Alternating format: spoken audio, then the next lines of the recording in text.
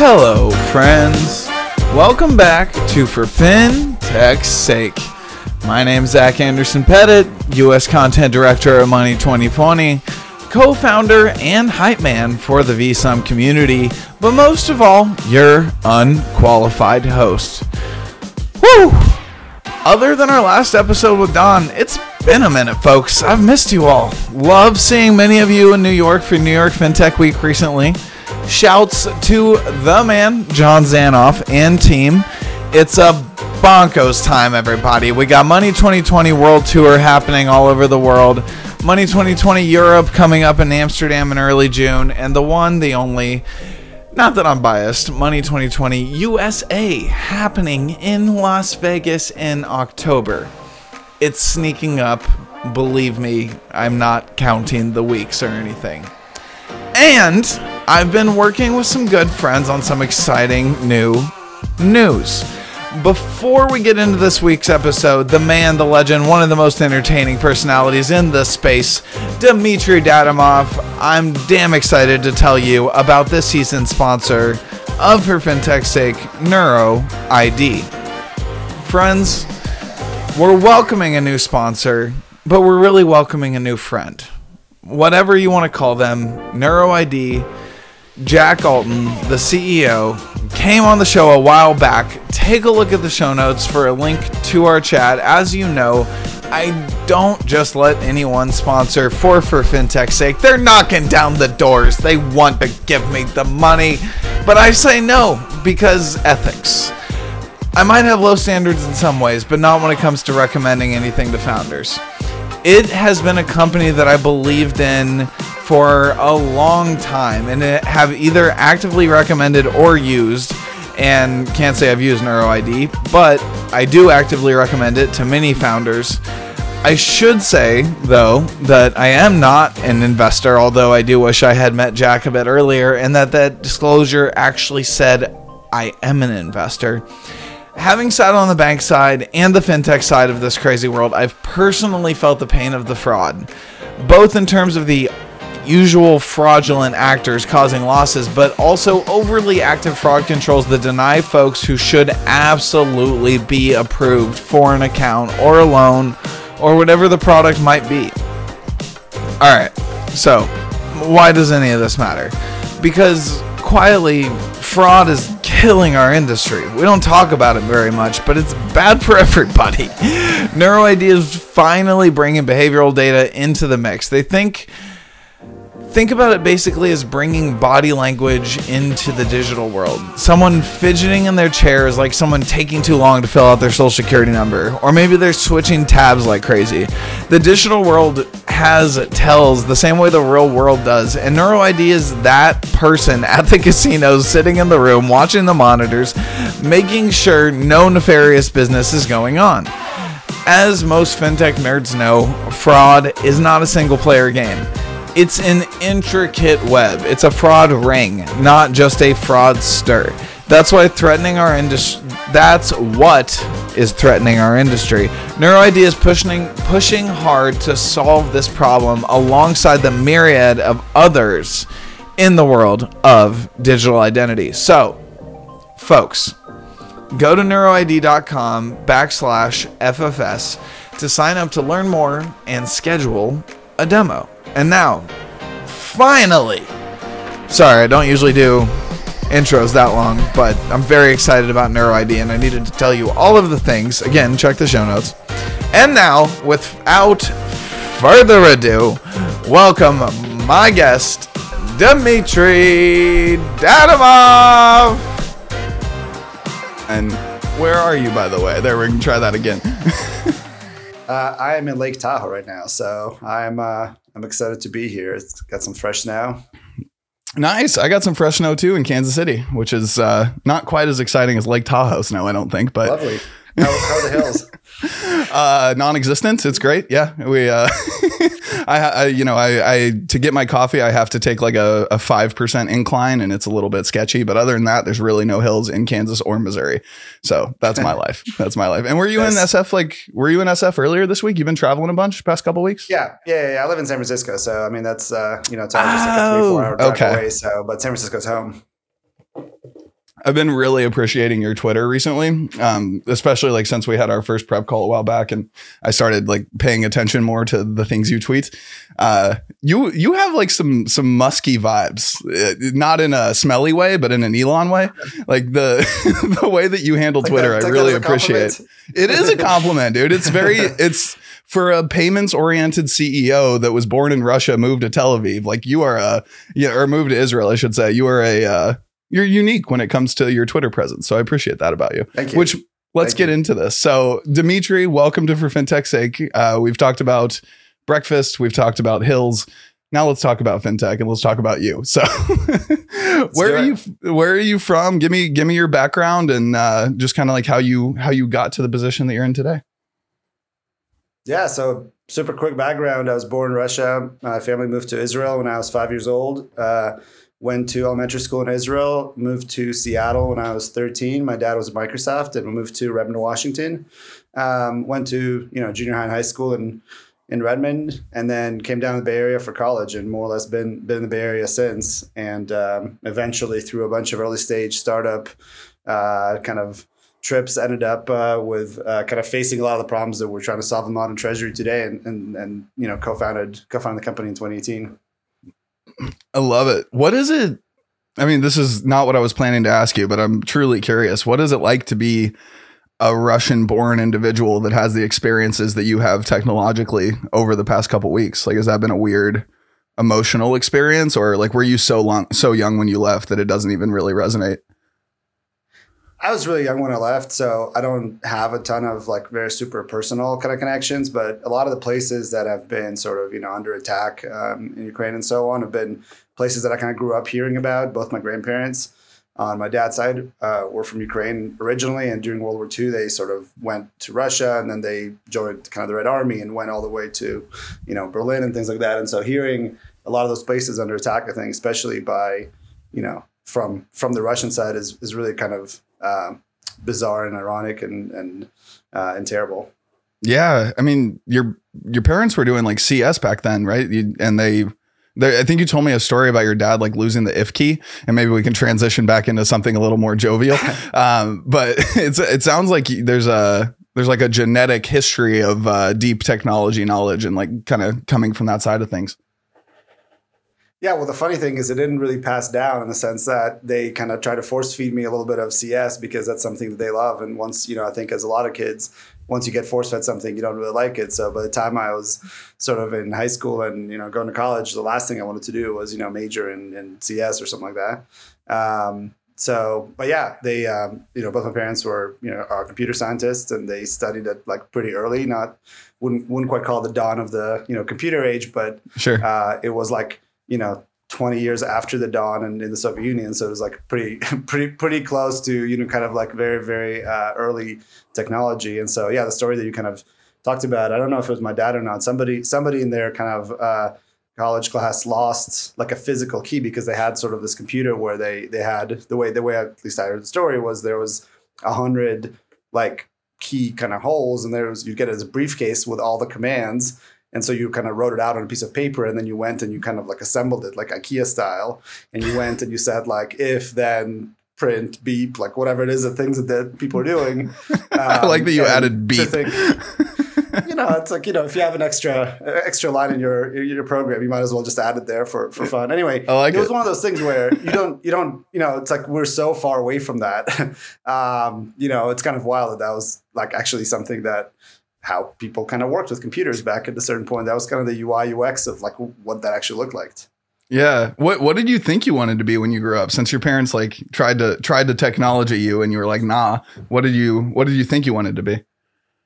Well, so we moved to Seattle, and, for me, one of the things that I just really loved about the Pacific Northwest is all the outdoors, kind of access to the outdoors there. There's just amazing, mountains and islands and forests and all that sort of thing. So I was kind of just trying to, get out as much as I can and do kind of backpacking trips and go camping and go skiing. And my first job actually was a ski instructor for 5-year-olds, which is sort of, you learn a lot about how to, run a company when you handle 15 freezing cold 5-year-olds.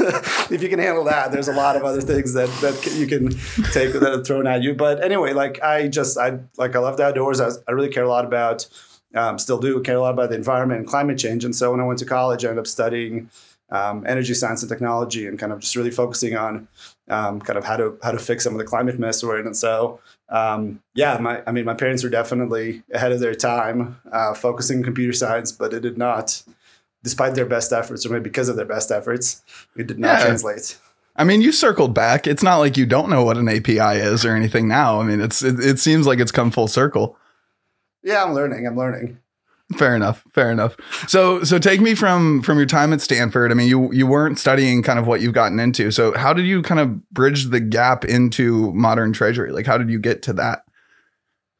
Well, so the thing that I was very interested in always was startups and entrepreneurship. And being at Stanford, you're really in the kind of heart of Silicon Valley. And these days, it's a little bit more of a kind of a concept that's in the cloud. But at the time, certainly like 10, 15 years ago, even 3 years ago, maybe, that was a very physical sort of place. And you could actually go and meet a lot of people in and around kind of campus and Palo Alto and San Francisco and stuff like that. So I ended up getting involved with a number of kind of early stage companies. And one of them was Lending Home, which is an online mortgage company. And I joined that as a product manager. I was kind of running the investor side of the marketplace. And that experience, as we scaled that up, the company went to, 300 employees or something like that. We were kind of focused on providing the best financing for fix and flip mortgages. So kind of post 2008, the word mortgage became like this very loaded term. And so you went to a bank and you said you wanted a mortgage for, let's say you and I are doing renovating a property in Kansas City or something like that. We're trying to buy it, put some funds into it, renovate it, and then sell it in, 12 months. And that was very different from the word mortgage, which meant 47 days of underwriting and a lot of paperwork. And if you're trying to do this like 20 times a year, it would be very operationally heavy. So that was kind of the niche that Lending Home stepped into and said, hey, we can actually provide like much better, faster financing for this. And as we were kind of producing these loans, we're turning around and sort of selling them to institutional investors, retail investors. A number of transactions that are kind of flying around, like wires going out to the borrower to actually fund the mortgage, ACH debits to collect that every month. No webhooks, no webhooks, just fear. That's right. And I think the thing that really broke it was the kind of the retail piece, right? So we built kind of this retail experience. We jokingly called it ugly Airbnb because you'd log in and you'd see all these properties, and instead of them being the best possible photo and just like this beautiful place to attract to stay, it's like, here's some water damage. Like, look, you should invest in it. Like, it's so easy to replace, whatever. Lean into the shittiness to make it seem like a better investment. Well, that's the value investing, like, right? Like, that's what you're getting sort of from it. So you basically get into watching these kind of properties kind of fly off the shelves, if you will, and then the fractional piece and then the investments and so on. Each one ends up in a book transfer or an investment or an ACH debit or something. And then, it's an opportunity for a payment to fail, for something to get messed up, things like that. So anyway, we ended up spending a lot of time on the payment ops problem, and that sort of led us to go, I wonder how other people do this, and turned out not a lot better. And so we ended up starting Modern Treasury out of that. Yeah. So before we jump into Modern Treasury, because that makes a lot of sense as a bridging of the gap, I spent 2 years in a mortgage bank here in Kansas City, and it was one of the more fascinating. Like, I spent basically no time working on mortgage, but I spent most of my time asking about it because I was just so fascinated by the subject. Was there anything, like, as you were leaving, or that's still in your head, that's like stuck in your craw in terms of like problems that you want to solve with the mortgage market that you haven't with Modern Treasury? Oh, that's such an interesting question. Well, I think one of the big learnings for me out of that experience is, if you think about most fintech companies or lending companies, I should say. Sure. And I think it's true for a lot of banks as well. What they really are at their core are sort of risk and marketing organizations. Yes. What I mean by that is they try to figure out some some area to focus in, some segment that they think they understand. Hopefully they do understand it, but they build kind of a view of the world that allows them to underwrite and to provide loans and to understand and to find investors for and so on a particular type of borrower. And they are not like product and technology companies in some ways, and it's hard for them to invest in that in a big way. And so one of the learnings for me, and I think this is one of these things that, somewhat applies to what we're doing now, but I think you have to figure out how to be able to sort of do the best kind of marketing job and attract all those folks in that segment while also providing a great product experience. And that's a really hard thing to do at the same time. Like those are two pretty different skills, and organizations don't necessarily have the ability to sort of be best in class at everything. And it's true for individuals as well. And so I think there's the biggest learning for me was just really like figure something you're the best at and go be the best at that. And don't try to sort of like kind of don't build everything, like buy what you can. And so that's kind of allowed us to move a lot faster, I think, at MT, but it's something that I think is just like a more general kind of change in how, I don't know, it's like specialization of labor or something. But it's all of a sudden you basically have a lot of these companies that are popping up that are doing these things that you'd say, oh, well, that's kind of a narrow thing. Like how big can that be? And it's like, the answer is, well, it can be really big because everybody's doing it not very well and kind of with a very small amount of their effort. But if it was there and it was easy and you wouldn't think about it, that's kind of the magic of, software or what have you, is you can just kind of copy paste it across a lot of different companies, a lot of different use cases. Yeah, it's funny. I mean, it's like watching the unbundling, right? And then watching the rebundling happen. It's funny how it's happening in fintech and happening on the technology side, but I still think like community banks and lenders, to your point, like it almost shouldn't to some degree, like figure out a way to pull in the deposits and whatever to be able to lend. But other than that, like MBKC was a good example where we were a $900 million bank in terms of assets, but we did $2.5 billion a year in mortgages, and it was all residential. It was across all 50 states. And that was like that was what the bank did, and there's a certain amount of like in 2008, that was an issue. In 2009, that was an issue. But in 2019, it was like the biggest year in the history of the bank, right? It was unbelievable, the revenue that was coming in, sort of thing. And it was like, if they would have gotten into auto or gotten into this or gotten into that, I don't think that would exist. And also it's just like being a 5-star rated anything on NerdWallet seems to be worth its weight in gold these days, which is hilarious to me. It's so wild what that's all become. Yeah. But it's sort of like you just like be the best, whatever it is you can be. And then, the world comes to you if that's the case. I'm gonna quote you on that. Be the best, whatever you can be, and then the world will come to you if that's the case. Yeah, there you go. I love it. So the question that I want to ask to bridge the gap into Modern Treasury, how did you come up with the name? Because how depressing of a world do we live in where you had to just like go out of your way to provide the fact that it was modern? Like, was that a big discussion? How did you come to that decision?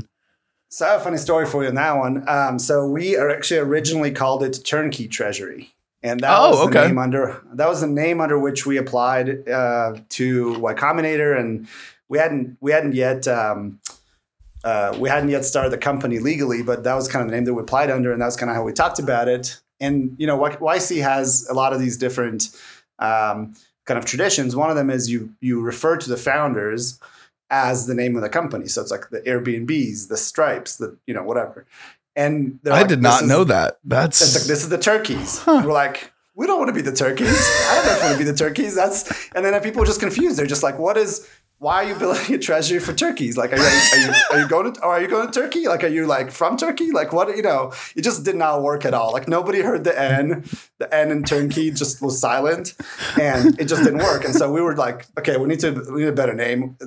We had gotten into YC. We were like, hadn't yet incorporated. We're about to incorporate. And so I remember Matt Marcus, my co-founder, was flying to Florida, and he was on a plane, and he was like searching instant domain search, and he texted us and he was like, hey, my flight's about to take off, but moderntreasury.com is available for like $7.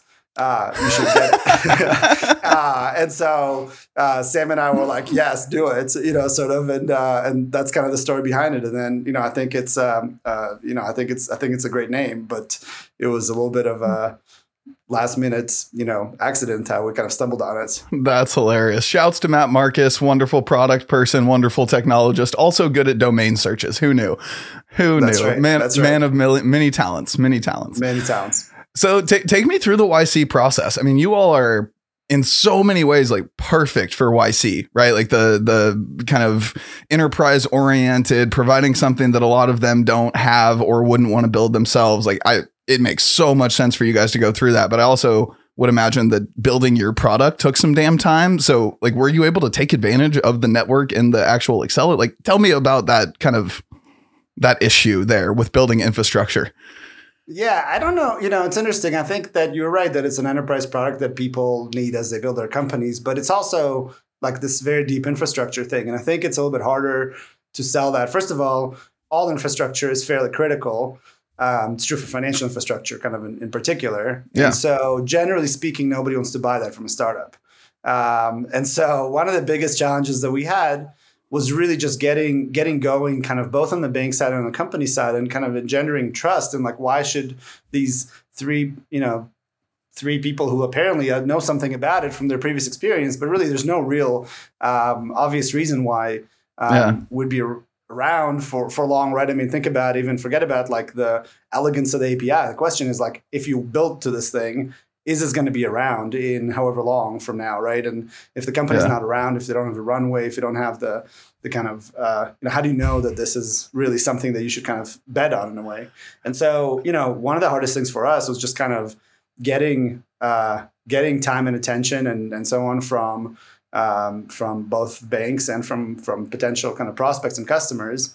And so, the funny thing is we went through YC. There's this meeting every week that you have with your partners and kind of this small group of companies that are, generally speaking, similar to you. So for us, it was all enterprise companies. They weren't all fintech, but they were all B2B companies. They were just kind of selling to companies. Yeah. And you the idea is you sort of show kind of your progress and share the biggest problem you're trying to deal with this particular week. And, the prototypical company that you can talk about as the perfect YC company, I think, there's sort of that graph that they try to kind of, get companies to have by the time demo day rolls around that here's growth week over week for the past 10 weeks. And we were not one of those companies. We were very consistently at zero the entire time. And so we didn't even go live until about 3 months after we wrapped up with YC. So we're probably month 5 or 6 into the company's life for us to actually go find them live.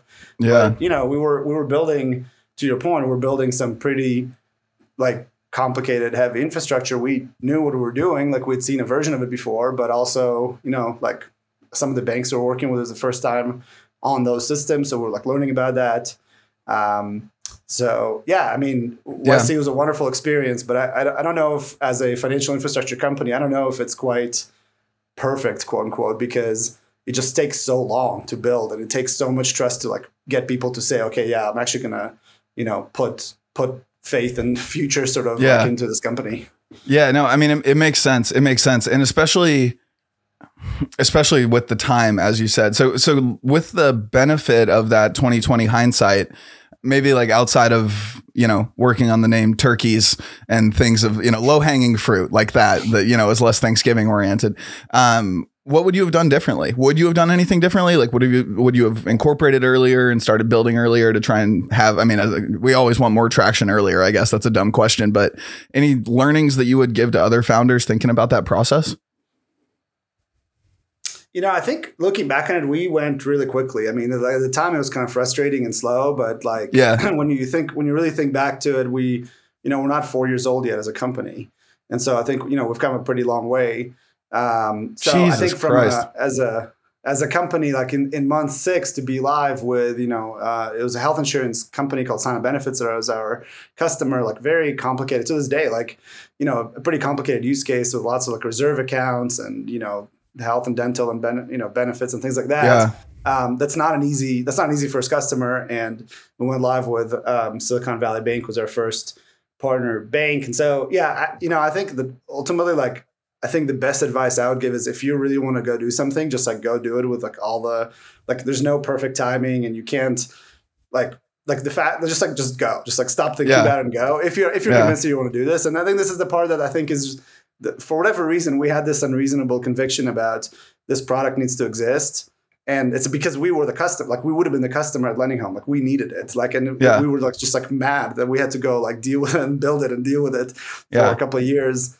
And, I had this meeting every Wednesday that I just dreaded. That was every Wednesday, we finance and ops and capital markets and customer service, and everybody could come and sort of point to bank statements and say, what is this? And kind of send us on a wild goose chase. And it was one of those things where I was like, oh my God, like where are the tools to get everybody to kind of self-serve those questions? And when I went to other companies kind of around the Bay Area, instead of somebody saying, oh yeah, there's this tool that's like awesome, you should use this, what I got was, oh my God, I have a Thursday meeting and I hate that, at other companies. And so it was, I think that conviction that we got from just being like, this is insane. This needs to be fixed. We know how to fix it. And if we fix it, we think it's valuable. So let's just like go do it. Like it was really important. It's really interesting. What I've been thinking, I mean, I've obviously been listening, but as I've been talking about this whole thing, I'm even coming back to are the most successful YC companies even successful in the midst of YC, right? Like I think back about Airbnb and Stripe and a lot of these companies that we look at as like the darlings of YC, like you guys, I mean, it's weird to think that it's only been 4 years, man. When I think about building a product like that in 6 months, in my head, I was thinking like, oh man, it would have been good to start that. Like that is breakneck speeds. And I wondered the Stripes, the Airbnb, like were any of them actually feeling good going through the process, or did they just get put under such a pressure cooker that they were forced to come out the other end like with something? It doesn't even seem like the ones that like I don't get A's do good. People talk about YC as a pressure cooker. I don't think it's a pressure cooker. I think it's just, you just get the freedom to go do whatever you do. And it's kind of one of these things where one of my like favorite authors is Robert Caro. He talks about how like, he studies political power, and he talks about how like people talk about power corrupts. He's like, power reveals also, like whatever you do. And so like, if you have the freedom to sort of do whatever for, 12 weeks, I think there's an element of just like some people start like changing ideas all the time and they kind of pivot around, and other people actually resort to this like, I don't care what happens, I'm doing this and it's going to happen no matter what. Like we were kind of in that category, and it would have been very easy to say like, hey, it's been 4 weeks, it's been 6 weeks. Like you've gotten zero like apparent progress. Like you guys wrote a lot of code. Like nobody cares about that. You had a good conversation with somebody at the bank. Like nobody knows about that. Like what is your apparent progress that has happened over this past month? And you're like, we understand ACH a lot better. Like, that's a very strange answer to some degree, but on the path of being successful, like you have to understand ACH better to build this company. Like there's no way to get around it. And so I don't know. I think there's an element of, like just as a founder, you get all this advice and you kind of just should like not listen to a lot of it sometimes, because you should just like, I mean, to the degree that you'd kind of, again, have conviction about building something that you hopefully are right about. But the reality is like, if you're going to build an infrastructure company, it just takes a year or two. Like you just can't look at it in month 2 and be like, you haven't built it yet, sort of like that. Just that's a meaningless kind of statement about like a heavier infrastructure project. So yeah, so I think that there's an element of like, I think all kind of advisors and investors and family and everybody wants to see apparent progress, and it's like, well, wait a little bit. Like we're getting there. Yeah. You're giving me a little bit of PTSD. I'm only 4 months out of banking as a service, and this is stressing me out. How do you consider? This is one of the things I wanted to ask you actually, and then I want to ask you about goal setting, because that got me down a path. What category of buzzwordiness do you consider Modern Treasury to be a part of? I'm guessing, I mean, it feels like it checks a lot of boxes, but like, do you consider yourself part of the banking as a service world, part of just like payments infrastructure? What buzzwords do you pick to describe yourself, maybe when you're talking to VCs or whatever? I think of ourselves a little bit more as like just straight up enterprise software. Like I don't think of ourselves as, I mean, banking as a service to me sounds like banking. and we don't do that. Yeah. Like we have no ambition to be like a neobank or something like that. Our ambition is closer to building Excel than it is to building a big bank. And so but you power neobanks though, right? I mean that's the distinction. We power neobanks, but Excel powers neobanks too. Yeah. So I think I think of it as really as like tools and software, and like sort of the gospel of just like software that everybody can use in different products. And I think actually when we think about new products to build, new features, kind of feature asks, things like that, one of the tests that we think about a lot is, so how does how general is this ask? Like, how is it actually relevant to a ton of different companies and different industries, or is it very niche or very specific to a certain industry? So, in that spirit of Excel, if you will, I think of it a little bit more as like just like enterprise software, dev tooling, API tooling, finance kind of software, finance kind of team facing software. Much more so than maybe some of the buzzwords that are flying around Twitter. Well, that gives me faith in the longevity of the company and the longevity of your mind state as well. So I'm curious. I mean, out of that, like maybe we should get into some use case stuff. So payments, ledgers, virtual accounts. And like we said, you power some neobanks, you power, ClassPass, you power some fascinating companies on like the brand side of the spectrum and on, the finance side of the spectrum. So I'd love to maybe if we could just like grab each one of those, and one from one side and one from the other, and just talk through how do you serve them? Like, are they pulling down payments, ledgers, virtual accounts, or are they just pulling down one? How do they handle the grocery aisle that is modern treasury kind of thing? Yeah. They can use all of the above or some of the above, whatever makes sense to them. But so to maybe we can start at where we were really born, where our product was born, was the literal interface between a company and a bank, right? When you think about the first API kind of set of tools that we built, it was really about how do I build an app or a marketplace or a fintech app or whatever. And then there's like some button or some action that happens, and I need to initiate a money movement of some sort. It could be an ACH, it could be a wire, it could be a paper check, it could be a real-time payment.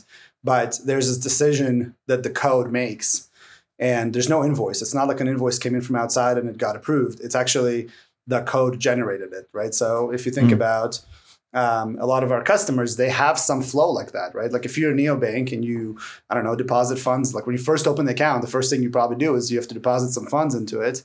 And how do you do that? Like you have to basically tell the neobank to go pull money, ACH debit money out of some other account. We can help with that.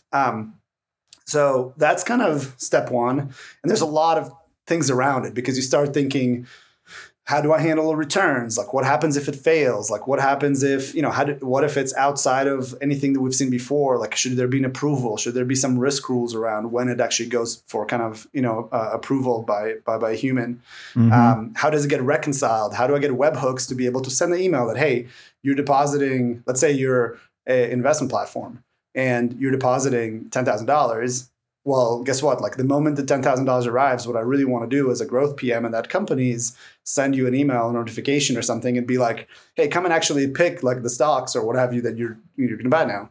So, well, how does that happen? You need a webhook, which is basically a status update that gets proactively pushed as soon as that money arrives in the account. And depending on if it's an ACH or a wire or a real-time payment or whatever, like that, those timings are different. Those returns are different, things like that. So that's kind of product one, is the literal interface between the ambition and the desires of the company and the financial kind of banking system. And then from there, if you think about other products that we have, like for example, ledgers is sort of a step into the company a little bit. And what I mean by that is if you're ClassPass, you have a certain amount of funds that are sort of allocated to a wallet that is held by a studio like Bears Bootcamp. Mm-hmm. Right. And so like when I go there, they need to decrement my ledger. I have $100. They move that down. Bears Bootcamp gets like the $20 that they just took out of my account. No money actually maybe moves that exact moment. Right. Like the money, the actual payout to the studio might happen at the end of the month. There might be some sort of like, depending on the marketplace or the product or the use case, there's some sort of like payroll element to it, or there's some sort of like kind of, it could be anything. But in that sense, when you think about ledgers, it's really a financial ledger database for a company that is managing like a lot of user accounts, a lot of balances, a lot of almost anything that you log into and you see a balance. Yeah. Like there's somebody has to store that somewhere. And by the way, it's not just dollars, right? Like there's so many like interesting use cases for ledgers in video games, right? Because you log into a video game and you have 5 sheep and 4 stone and 3 gold. Well, guess what? That's a ledger. And you log into United Airlines and they say you have, 35,000 miles in your frequent flyer mile account. That's a ledger. And so we've actually just recently launched what we call custom currencies. You can define any currency you want in the MT Ledger system. And sometimes it can be, Ethereum with like 18 different, 18 decimal points or whatever, or it can be, sheep, which are generally, they don't have decimal points, so. Yeah. This is a kind of out of left field, but could that be the precursor to like infrastructure for a rewards program? For sure. That's really interesting. Carry on. I was just, the rewards thing still blows my mind. It's so hard to build and it doesn't seem, I know there's like really big providers out there doing it, but I'm still looking for somebody that's like doing it on a cutting edge that actually allows people to be able to customize and like do cool shit and not feel totally constrained. Right. Well, it's interesting about, I think the interesting thing about rewards is that there is actually, there's kind of the database part that matters, but then, there's actually a financial kind of outcome of it, right? Like most rewards have like you redeem a grocery coupon at Safeway, or you redeem a travel, coupon. You like actually fly somewhere. Those types of things.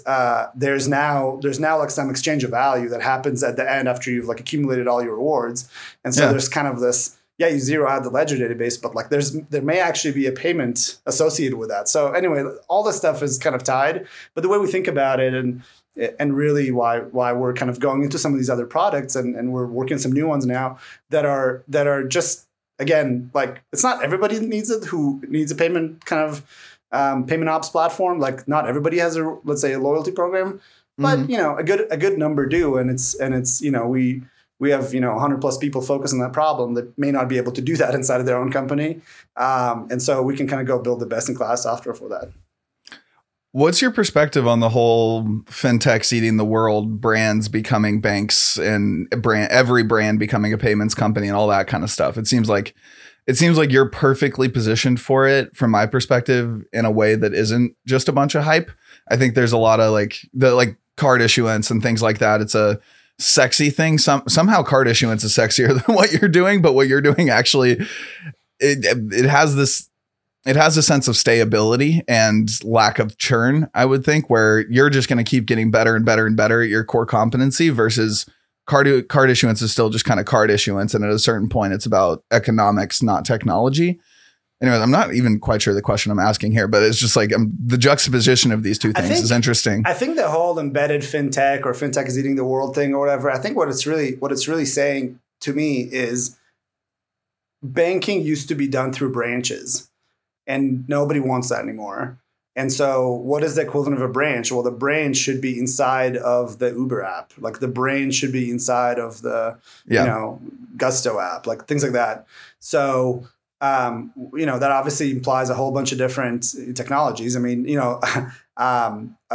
ATMs were like used to be, that was like a cutting edge technology at some point, right? Like they were like all of a sudden you could not have to go into the branch. You could stay outside the branch and you could get cash at 2 a.m. or whatever, because the branch is only open from 9 to 5 with a 3-hour break for lunch. Yeah. But anyway, so I think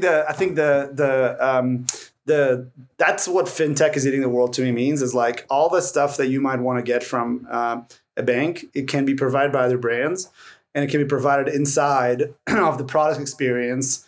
And frankly, I think at Lending Home, we were early to that. Like we part of the benefit that we got sort of is we got dunked into the reality of building one of these things pretty early. We're doing mortgage wires over the internet in 2013. Like that was kind of crazy at the time. Yeah. You know, That, speaking of anxiety, mortgage wires in 2030, just that sentence stresses me out. Yeah. But you know what's really interesting about that? Like, people had the same reaction to credit cards in like 2005 or something, right? Like, it used to be like, I think there's like the first phase of the internet, commerce was all about credit cards. Yeah. And it was like, think about the big successes in early internet like history or whatever, right? Like, it's companies like Amazon, it's Netflix, it's Expedia. Guess what happens from a payment systems perspective? You look at it through that lens, and it's just like, I have a web form and I have to accept a credit card. Like, that's what those companies are doing. And so that was like really painful. And then in you know, circa 2005, 10, whatever, like, you had a bunch of companies like Braintree, like Adyen, like Stripe that started getting built up, really focusing on providing that credit card infrastructure to enable a lot more companies to be able to do that. But you move over, and people used to be afraid of, like, you know, they had like an extra credit card. They would put an extra credit card like number. That's like my internet credit card. And it was different from your other credit card because you actually, you know, didn't trust the web. And maybe for good reason to some degree, right? Like at the time, there's a lot of immature, you know, infrastructure, immature kind of security practices, things like that. And so you fast forward to 2013, and your reaction to sending mortgage wires over the web is exactly right, but it's actually very similar to like the 1998 reaction to credit cards over the web. And so I think there's, in a way, like this wave of infrastructure that we are building, we're part of that, but there's like a wave of companies that are getting built up that are messing with industries like health insurance and like real estate and like investing and financial services and payroll and benefits and all these things that actually you don't do over credit card. Like, they're ACH wire things if you look at it from a payment kind of systems perspective. And so, yeah, I think it's interesting, but I think there's some really interesting parallels there. Yeah. And I mean, parallels into the amount of stress that I feel when I move an NFT from MetaMask to Coinbase or back and forth, or, you know, or Coinbase wallet, I should say. I mean, it's the overlap there is similar, and the amount of ETH that you lose. Yeah. No, and people say crypto is like, it's great because it's not reversible. And it's like, that doesn't sound great. Like, if you double remit something, like, that's bad. Like, you want to be able to pull it back. You want to be able to have some sort of like, you know, approval flow that's even more important if it's reversible. So yeah, like, it's, you know, from a pure engineering perspective, that sounds great. From an ops perspective at like, you know, at like a big organization, that's terrifying. Yeah, it's philosophically, it all sounds great. Philosophically and technologically, we're all like fucking on board. But as soon as you actually have to run it through a risk department or have a conversation about an enterprise, woo, things change. Speaking about conversations with enterprises, I'm curious. So building all this technology, like really leaning into that, how did you start thinking about distribution? And obviously, you know, you had that, you said first customer 6 months in, kind of how did that progress? Like, how do you go from 1 to 2 to 10? What was that whole process, and kind of what's been the strategy, I guess, as you've gone through that?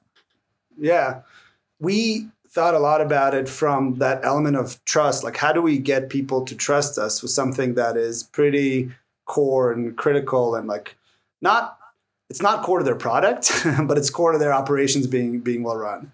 And so Rachel Pike, who was the first person to join us, and she kind of has built out the growth team, really kind of joined us around month 6. And she really focused on how do we build out the brand, the content, a lot of the stuff that, you know, I'm sure you've read some of our journal articles, things like that. Yep. Some of the thinking behind that was a little bit like, hey, well, if you keep kind of Googling around things, like let's say you're a developer building this thing or PM at some company and you're trying to figure out how to like do this. If like you Google a bunch of things and you keep finding us and we sort of sound friendly and authoritative and it sounds like we kind of know what we're talking about, like maybe it's worth giving a shot and actually using the product. And so some of it was kind of leading with category creation. Like, within payment ops is its own category. It's actually very different from like the bank portal or like accounting or like some of these other kind of very well established you know, set pieces of software that people use. And the reality is a lot of times people are using G Sheets and Excel to like track what happened. And then some failure happens and they're digging in the kind of G Sheet from last Tuesday being like, okay, wait, did we send this? Did we not send this? Like, what happened? And, you know, I think that's something where trying to connect it all into a single kind of elegant piece of software is like, it's I think if you really think about it, it makes a lot of sense, but it's not something that people have seen. And so you have to kind of create the category, if you will, and show them this is possible. And you don't have to kind of, you can kind of combine a lot of these different activities into one. All the way to the point where you can do continuous accounting. I mean, which I think is really powerful. Like we're not, there yet in the full kind of vision of what we can do. But if you think about the marketing stack and you go to Google Analytics and you see how many people checked out your website, that's a real-time thing. Like there's no month close for like who checked out my emails. Like you can see the read rates immediately. And the reason why you can is because there's a lot of instrumentation around it. So if we're building instrumentation around every single payment, if we really do that for every single payment in enterprise, we can give an instant 10K for the whole company. And that's a long-term kind of thing to try to get to. But what's really interesting about that is what happens once it exists. I mean, who has access to it, right? Like the SEC and others are, saying like you need to be able to, as a public company, like sort of release this quarterly statement. Well, guess what? It takes like a quarter to put it together. Like it's actually, it's not just a purely kind of legalistic thing. It's actually like hard to kind of get it together. So if you really had a kind of a real-time dashboard of the state of your business, there's a lot of, I think, good things that would come from that. But like, how do you do that when you have, and especially if you're a big enterprise, like you're across banks, across geographies, across business lines, it gets really, really hairy. So, but anyway, to go back to your original question. So we had our first customer, our second customer. So our first customer was somebody who was a friend of mine. I'd known Will Young and Sana before, and that was kind of the initial connection. Our second customer was somebody who just kind of saw our announcement and wanted to kind of play with new YC software and reached out. It was a home flipping business. And so kind of knew a little bit about lending home and kind of enough things got put together that was like really excited to try it out. So it was kind of a cold inbound outreach. Our third customer was actually a referral from a bank. So it was somebody who was a little bit bigger of a company trying to figure out how to solve this. Silicon Valley Bank had just seen Sana go live, and they were just like, "You should talk to these guys." Wow! And so that is three very validating data points. Like that's three different things. Three different ways of them finding you that must have felt very good to have that amount of diversity in those early days. Yeah, and by the way, that was across healthcare, insurance, and real estate. So like already kind of across different industries. But so I think to some degree for us, what we felt like was, validation is probably the right word. Like this really is a problem and people really are looking for like solutions for it. And then kind of the focus for us was how do we kind of just obsess with about the few customers that we have and like making them super happy and build out the kind of the right UIs and the right kind of things that they needed. And not try to grow like super, super quickly for the sake of growth when you don't really know if your product is actually right. And I think there's this element of, go slow to go fast. That's really important in good software. Because you just have to have seen, and by the way, like, guess how long it takes you to like observe a month close. Like it takes a month. Yeah. It takes, like you can't do this 12 times this month. Like you have to do this like, it takes a little while to like. It takes a month to take a month. Yeah. Every month takes a month. That's one thing we learned. We learned that at Modern Treasury the hard way, that every month is 28 to 31 days, but it takes a month. Yeah. So but so anyway, so I think that like we did not have a very high kind of customer. Like even when we raised our Series A, and we didn't have a very high customer count. I think we're probably like 10 or 11 customers, but there's a lot of like customer love, and there was a lot of like you could see how this would actually go into other industries, other companies, like bigger companies, all that sort of thing. That's so funny. You just said we raised a Series A with 10 or 11 customers, and that wasn't very many customers. You have not been paying attention to very many recent Series A's, have you? Well, yeah. 10 or 11 is a shit ton, dude. That's a large amount of customers for a Series A these days, especially in payment infrastructure. It's a huge amount. Anyways, that's enough shit talking on that specific subject. I'm curious though, listening to you talk, how much time do bankers Describe the UX a little bit better for me. Do bankers spend a good amount of time in the modern treasury system? Do you just kind of plug into the bank? Like how does that whole situation work? Because I know definitely they're like just reading the use cases and everything. All of the brands that you work with are like, we spend all this time in the modern treasury back end. Like this is where we live. Is that true for bankers too?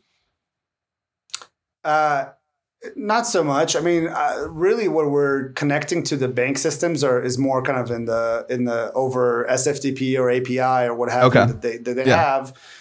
So what ends up happening is, every bank has some sort of interface that they have, and sometimes they have multiple systems, and we have to kind of figure out like which one's the right one for our customers. But we kind of built to that, and then once it's up and running, the banker, I mean, one of the benefits I think for the relationship manager at the bank is that a company in the previous world, sort of, you'd have to ask this company to go build something for, a matter of a few months. And then of course there's an internal conversation that happens in the company where the CFO, let's say, wants to go like enable something new, or the product team or whatever, but the CTO has to kind of allocate resources. And so it's like, you start waiting around like, well, when do we have 5 engineers to like focus on this for like 3 to 6 months?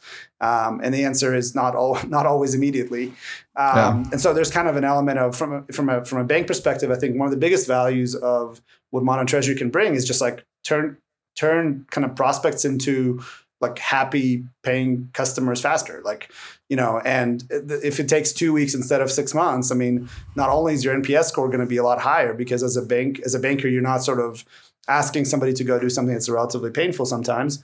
But it's also just like you start getting transactions faster. Like a core kind of fee income is important to the bank. So from a UI perspective, the bankers themselves aren't necessarily using modern treasury's UI per se. Like there's definitely versions of the world where that would make sense, and we can go explore that sort of. But where I think we're really bringing in value is just, you have a prospect, they want to do a thing. How do they do that thing? Yeah, like now. Yeah, how do you facilitate it quickly? It makes sense. Well, and the other thing is like all the exceptions and all the failures and all the things that happen. Like how do they not become just like giant kind of customer service clusters? Because we have actually seen that before. Like we have seen the edge case, we have tooling around it, and it's not disruptive to the company, but by proxy, it's also not disruptive to the bank. Yeah. I mean, one of the things that when you were talking earlier about, the 18 different Google Sheets that connected through the 5 other APIs on the back end of the front end of like it's just innately going to break no matter what at some point during, that month. That is what I saw happening across a number of community banks that were starting to especially support neobanks. And I was seeing these chief innovation officers being brought in, and like 90% of the time it was just about building the correct data layer and then somehow turning that data layer into visualization. Like they should have just been like Power BI officers or something like that, because it didn't really have shit to do with innovation. It was just like, it was almost like CYA of how do we visualize this in a way that the CEO and the CFO will be able to understand quickly and like report to regulators. So I don't know. It's interesting to think about how what you're doing could, once you solve the gigantic problem in front of you, be that eventually. Yeah. And I'll go so far as to say, I think we should. I mean, I think that one of the things that, if you think about just the whole world of compliance, like it's all about context. Like the way you catch kind of fraud and the way you find out that something is kind of off is you tie systems together and you see correlations. Like that's literally the only way you can do this. And so anything that makes those kind of connections easier is going to be super valuable. And I think that it's, to your point, it's going to be valuable to the compliance officer at the bank, to the CIO of the bank, to the regulators. It's not just, I mean, it's very important for the CFO of the company that we're serving. Yeah.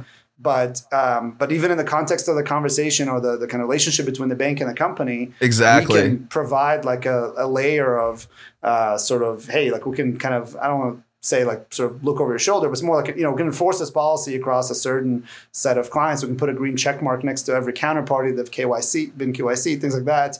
And I think that's a really important element of value that we can provide for, for the banking world and by proxy for the companies that are, the banks then feel more comfortable serving. Yeah. I mean, real-time data transparency would be an absolute groundbreaking thing in this world. And with regulators too, man. I mean, I think regulators, they have the biggest, like, talk about a month taking a month for them, you know, a year takes a year. And then they come in and they look at the stack of papers and they're like, wait, you added how many partners and they're doing what? And like, even if it's all totally above board and like well handled on the compliance side and, you know, all the contracts are in order, regulators still just get nervous finding out that you're growing that fast in a new direction. You know, it's wild. Well, and it's real work, like looking kind of into it and figuring it out, sort of. Yeah, for sure. Anyways, I've become more and more of a supervisory technology nerd now that I'm getting into the Money 2020 world. I'm like understanding more of how the world fits together. And well, anyways, it's a slippery slope. Come build a supervisory product. You know where to find us. Noted, my friend. Noted. So let's get into actually the first way that I heard about you all, which was on Acquired. Well, maybe it's not the first way that I heard about you, but it was the way that I went from a company called Modern Treasury, which anytime that the word treasury is involved, honestly, I'm like, I can't keep them straight. And then I saw you guys on there. I was like, oh, this is absolutely fascinating. I know who this is. And then it all clicked and came together. How did that come about? And tell us the Acquired story. The Acquired story was really, we met Dave at some point, kind of living in San Francisco through the startup world as we were kind of building. I think we were probably out of YC. I had started listening to the Acquired podcast. It's absolutely wonderful. You should all go listen to it. But and they had their first. We were in this WeWork on 6th and Market, and there was like an auditorium there, and they had their very first get together in person for the Venmo episode, which was like topical for us, and it was in our building, and I like Acquired, and and so we're just like, let's just go kind of literally like go from the 4th floor to the 2nd floor, and let's take on this level of effort to actually participate in this get together, and met Ben for the first time, got to be kind of part of a little bit of that community and so on, and then one of the things that kind of really elevated that relationship, if you will, was when COVID happened, we were we did some of these kind of Zoom happy hours. I'm sure you've been on some that are not very exciting. Yeah, no, they're terrible. They're terrible. They're terrible. And so I started as on a whim. I was just like, we need some free entertainment or something. We need to start inviting people to this that will tell us about interesting things. And so at first, I think Daniel Vogel, who is a good friend and like a seed investor and the co-founder of a company called Bitso, which is a massive company in Latin America, in the kind of crypto kind of exchange and wallet world. I think he just joined randomly, and he just told us about crypto in Latin America. Like, sounds crazy. Like, it'll be fun to have somebody kind of tell us about it, kind of off the record, no nothing sort of. And that took on life of its own. So now we have a weekly tradition called the Coffee Break. And instead of having Zoom happy hour, we have a guest, and we have a guest that is a founder of a company that we might be working with, and we get to hear what they're building. And so then the feature request that they ask us like a month later kind of fits into the lattice of like, oh, I know what you're trying to build and why it matters to you. And the whole company gets to hear that and see the customer and things like that. We get investors, we get just people we find interesting. And so one of the people that we found interesting, one of the guests was Ben and David, and I asked them, hey, can you guys just like spend 45 minutes on a Zoom with us off the record? And they're like, let's put on the record and let's actually release it as a special LP episode. And our mode is sort of learning. Like, my favorite thing about Modern Treasury is we get to go into all these companies and just like learn all about how their business works. And it's kind of this business school nerd, like on steroids. Yeah. And he's just like, loves that. So we really wanted to hear the Acquired story. And they're like, nobody's ever nobody's ever asked. Like, we're the interviewers, and we're like, no. You guys are going to answer questions. Like, you literally just going to sit here and answer questions that we ask you. And so anyway, this was like height of COVID. Everybody's at home. Everybody like needed something exciting sort of, and they joined the Coffee Break, and you can go listen to that podcast. It was super fun to have our team interview them about how Acquired came to be. But I think that we built a special kind of relationship from that. As Ben and David would say, I will link to the show in the show notes. Yeah.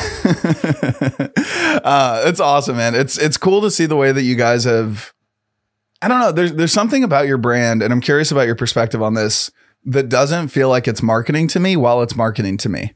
It's an interesting thing. Like the way that you found the relationship with Acquired, the way that, I mean, honestly, though, you found the relationship, and I don't know how, Matt Marcus has kind of been the main person involved, but VSUM as well, Value Summit, and just getting, not ever really asking for anything, like, but getting a lot, I think is something you guys have figured out. Like you just give and you kind of show up in a way that allows folks to ask you questions, and you're just friendly. And then by accident, you seem to get business. Am I nuts in my oversimplification of this, or are there true ROI goals that I'm missing? Like it seems too human. I think you just described the way Silicon Valley got built. I mean, not to Fair, wax poetic, fair. but you talk about Yeah. Y Combinator and how Y Combinator got created, and you talk about, I don't know, like even, Benchmark and Sequoia and so on. Like, I mean, in the beginning, they were all about empowering. It's all about empowering companies and founders and kind of early. I mean, I think one of the things that's super cool to me is just now when people join and, they're like join Modern Treasury, and they're kind of like they're coming into this built-in sort of base of knowledge that we like worked really hard to create, and like they shouldn't really think about anymore. Like this is a problem that this is maybe like a very lofty way of saying it, but it's kind of like that's what technology is. We like humanity solves a problem, and then it's like not a problem anymore. Like we can move things up hills now. We have wheels. Like it's it's not as much of a problem, sort of. And so I think it's part of it is, again, like we just have this somewhat unreasonable maybe, but like just like, hey, I think this thing is going to be like a real problem for a long time, and nobody's been trying to solve it. So let's go solve it. And if we solve it and it's valuable, then we'll get paid for it, and things will work out. But there's sort of this techno optimism that I think is maybe just like we grew up with. But I think that it's core to how like the best companies get built. Like I don't think the best companies get built by saying, here's my TAM and here's how I get 70% of it. Like that's not the whole concept of TAM, I think, is just kind of funny to me. Like I think it's an insult to your product team to define a TAM, because you're basically saying like, wow, that's interesting. If you're Sony, like, is your TAM like radio transistors, or like might you invent a PlayStation? Stuff like that. So anyway, I think like if you go back to the origins of early kind of companies in the first kind of couple of years, and you do that exercise that I think a lot of times people try to do in sort of the venture context of saying, what's the total addressable market for this widget? That's very rarely really relevant, I think. I mean, how many computers were there when Microsoft was started? And yet, Bill Gates' mission was, a computer in every desk in every home. Well, that's not, I mean, that TAM was like 10 computers probably in 1975. So it's sort of, I think we think of it as this problem isn't going away. It doesn't matter if we move to, the digital dollar and crypto and things like that. Like you're still going to have to know what's happening in your business. You're still going to have to handle like approvals. You're still going to have to know, how customer service answers questions about things. So it's like the format changes, but the problem doesn't go away. Yeah. I really appreciate that ethos. There's companies that are from your geography that go raise that Series B normally is when I start to experience this. And then the marketing folks come in, not the, growth folks. And all of a sudden you're trying to get somebody involved in a community without even asking them to pay. And then they're like, well, give me an email list of everyone involved, and how can I email them 16 times? It's just like, just shut the fuck up and show up and add value, and you will get something out of it. So I really appreciate it. And I think it's a lot better to be the content of the email than the, totally sponsor emails. And I'm not saying that we don't do that. Or anything, but you want to create something meaningful for the world that puts you in the content of the newsletter.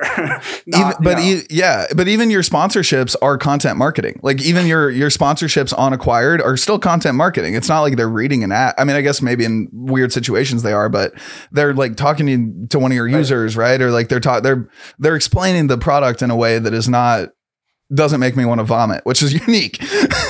So it's really cool. And I value it a lot. It's a high bar. Sounds like we cleared that bar. I mean, that's a fair point. It's a fair point. All right, man. So final question for you is, well, kind of twofold, but it's 1.5-fold. So one is, what can the For FinTech's Sake community do to help you? Are you hiring? Are there new pieces of the product you're thinking about that you need specific expertise on?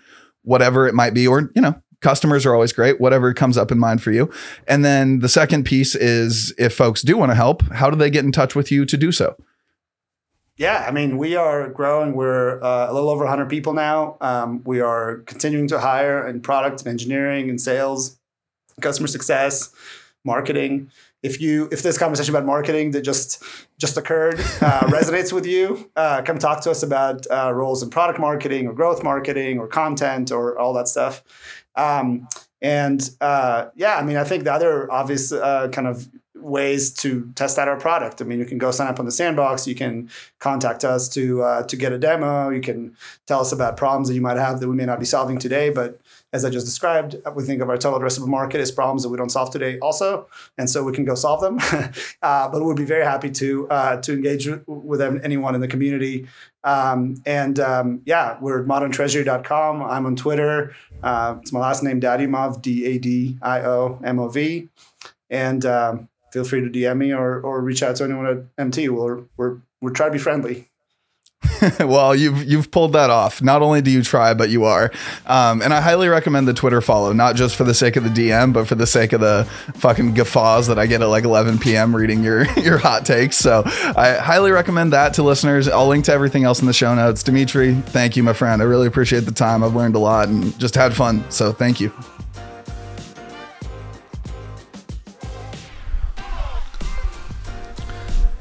Thanks for joining the conversation, my friends. I hope you enjoyed our time with Dimitri at Modern Treasury. Jump into those show notes to learn more and find out everything you can about Dimitri. And again, welcome to NeuroID. Don't forget to go to neuroid.com/FFS. Repeat, neuroid.com/FFS. Repeat, neuroid.com/FFS. I actually wrote repeat and I'm reading it. Here we are. Driving it home, folks. And don't forget to subscribe, rate, review, and all the other things I'm supposed to remind you to do in your favorite podcast app. And if you want our emails that might go out eventually, go to forfintechsake.com and subscribe there. Until next time, stay healthy. Keep your head high, and I love you all. That's all there is to it.